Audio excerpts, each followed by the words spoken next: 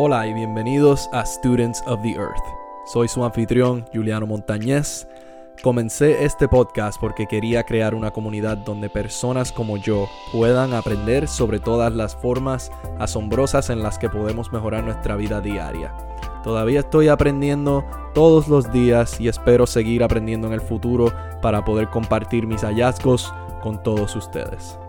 Cada semana discutiré nuevos temas como nutrición, ejercicio, medio ambiente, vida silvestre, una vida saludable y sostenible y en general, cómo convivir con nuestro planeta. Asegúrate de suscribirte a mi podcast y seguirme en Instagram en studentsoftheearth_. Únanse a mí mientras tomamos nota de las lecciones que aprendemos de la Tierra. Saludos a todos, muy buenos días y bienvenidos nuevamente a otro episodio de Students of the Earth. Como siempre, soy yo, Juliano, su anfitrión para el podcast. Gracias por sintonizar esta semana nuevamente. Tenemos un nuevo segmento, lo cual vamos a estar cubriendo en el episodio de hoy y en el futuro también. Y espero que les guste este nuevo segmento que vamos a discutir. El segmento se va a tratar sobre la nutrición, lo cual nos va a estar llevando al tema de hoy, lo cual sería nutrición, garbanzos comparado con el pollo. Y algunos de ustedes tal vez se estén preguntando por qué decidí comenzar este nuevo segmento o por qué estoy comparando estos dos tipos de comida que son completamente diferentes.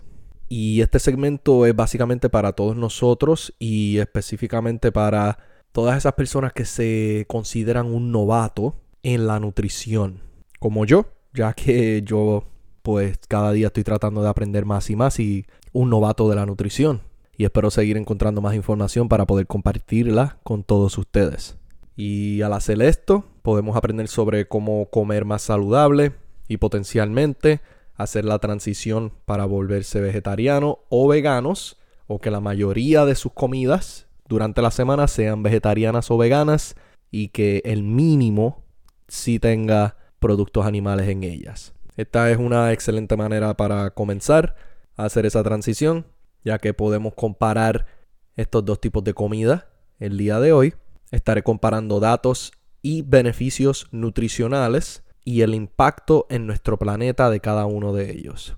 Y últimamente he visto tantas gráficas y comparaciones sobre diferentes tipos de alimentos como productos de origen animal, ya sea el pollo o la carne, y lo comparan con verduras o diferentes tipos de semillas y frutas. Y entonces pues tuve la idea de comenzar este segmento nuevo pues para darle todos los datos y sugerencias sobre cómo pueden tomar decisiones más saludables. Así que vamos a comenzar. Estaremos comparando la información nutricional en 100 gramos de cada uno. Y esto no va a incluir ingredientes adicionales o condimentos. Van a ser en su forma cruda, ya sea el pollo o los garbanzos. Así que vamos a comenzar con uno de los nutrientes que muchos de nosotros conocemos y necesitamos si estamos entrenando bastante fuerte, porque al obtener este nutriente podemos ver mejores resultados si entrenamos, y ese nutriente va a ser la proteína. La proteína, ya que es algo que todos nosotros y en esta cultura, por lo menos aquí en los Estados Unidos, ponen la proteína como el número 1 para absolutamente todo. No importa lo que sea, la proteína siempre va a ser el número 1. Pero, hablando sobre la proteína aumenta la masa muscular y la fuerza. Es buena para los huesos, aumenta el metabolismo y la quema de grasa. Y también ayuda a mantener la pérdida de peso. Así que la proteína es un nutriente súper importante para los músculos y los huesos y para un sinnúmero de otros beneficios también. Pero si comparamos 100 gramos de pollo y 100 gramos de garbanzos, el pollo tiene 20 gramos de proteína y los garbanzos tienen 19. O sea, básicamente la misma cantidad de proteína cada 100 gramos. De verdad no hay diferencia alguna cuando los comparamos. Así que en esta el pollo le gana a los garbanzos, pero no por mucho. La próxima que vamos a estar comparando serían las grasas saturadas. Y como muchos de nosotros sabemos, la grasa saturada, si se consume en grandes cantidades, puede hacer que el colesterol se acumule en las arterias, lo cual no es bueno para nuestra salud. Y las grasas saturadas aumentan el colesterol LDL, que es el colesterol malo. Y el colesterol LDL alto aumenta el riesgo de sufrir enfermedades cardíacas y accidentes cerebrovasculares también. O sea que en la comida que estás poniendo en tu cuerpo, mientras menos grasa saturada tengas, pues mucho mejor para tu salud. Y en 100 gramos de pollo podemos ver que hay 4.5 gramos de grasa saturada y en los garbanzos hay 0.6 gramos de grasa saturada. O sea que es mucho más saludable comer garbanzo en vez de pollo en esta.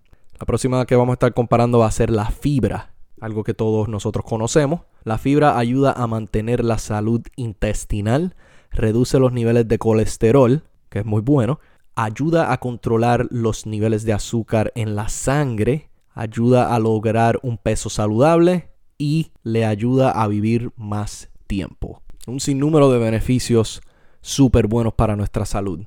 Y si comparamos nuevamente el pollo con los garbanzos, el pollo tiene 0 gramos de fibra y los garbanzos tienen 17 gramos de fibra. Y recuerden que es cada 100 gramos. Así que los garbanzos, con tanta fibra que tienen, son sumamente saludables y beneficiosos para nosotros. El pollo, lamentablemente, no tiene fibra. La próxima que vamos a estar mencionando va a ser el hierro, lo cual ayuda a preservar muchas funciones vitales en el cuerpo, incluida la energía y el enfoque en general. También ayuda a los procesos gastrointestinales, el sistema inmunológico y la regulación de la temperatura corporal. Así que el hierro es sumamente bueno para nosotros, especialmente si nos da energía y también nos ayuda a enfocarnos durante el día. Y si comparamos nuevamente el pollo con los garbanzos, el pollo tiene 0 miligramos de hierro y los garbanzos tienen 6.2 miligramos de hierro. Así que los garbanzos nuevamente le ganan al pollo. El próximo que vamos a comparar es el calcio. Algo que muchos de nosotros pensamos que solamente podemos obtener si tomamos leche o si comemos queso. Pero vamos a ver, el calcio es beneficioso para construir y mantener huesos fuertes. Su corazón, músculos y nervios también necesitan calcio para funcionar correctamente. Algunos estudios también sugieren que el calcio junto con la vitamina D pueden tener beneficios más allá de la salud ósea. Quizás puede proteger contra el cáncer, la diabetes y la presión arterial alta. Así que no solamente es bueno para los huesos, sino que también es muy bueno para la presión.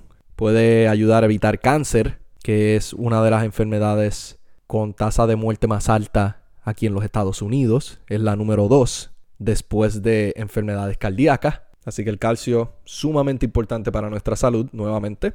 Y si comparamos otra vez, el pollo tiene 0 miligramos de calcio y los garbanzos tienen 105 miligramos de calcio. Así que conviene más para nuestra salud y bienestar y para estar saludable en esta categoría comer garbanzos que comer pollo. La próxima que vamos a comparar es el colesterol. El colesterol, lo cual si tenemos mucho de él en nuestro cuerpo, tienes un alto riesgo de tener dolores en el pecho, ataques cardíacos, derrames cerebrales y arterias obstruidas si tienes el colesterol alto.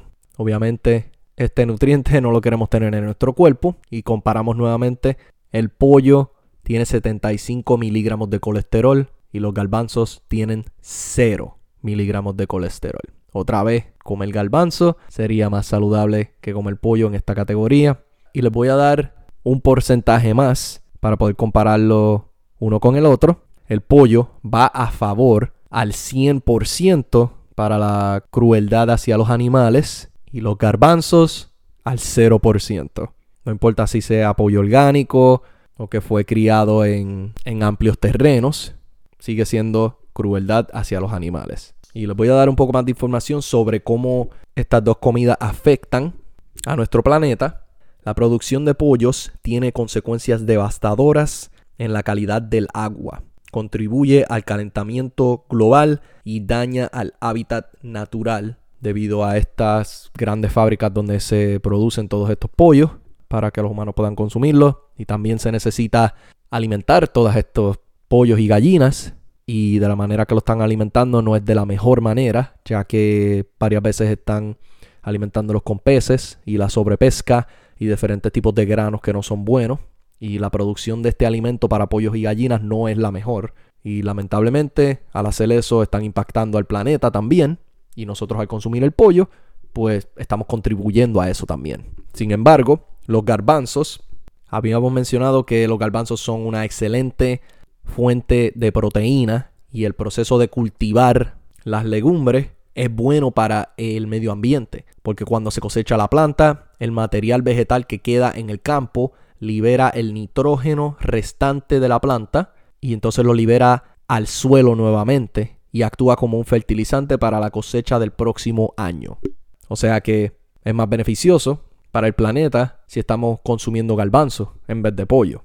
Y recuerden que yo estoy aquí para darle toda la información que puedo conseguir y para ayudarle a usted a tomar unas mejores decisiones en cuestión de su alimentación y sostenibilidad y el medio ambiente y otros diferentes temas. Así que espero que hayan encontrado toda esta información beneficial. Y ese sonido que acaban de escuchar va a ser su nueva alarma para que estén atentos a su tarea.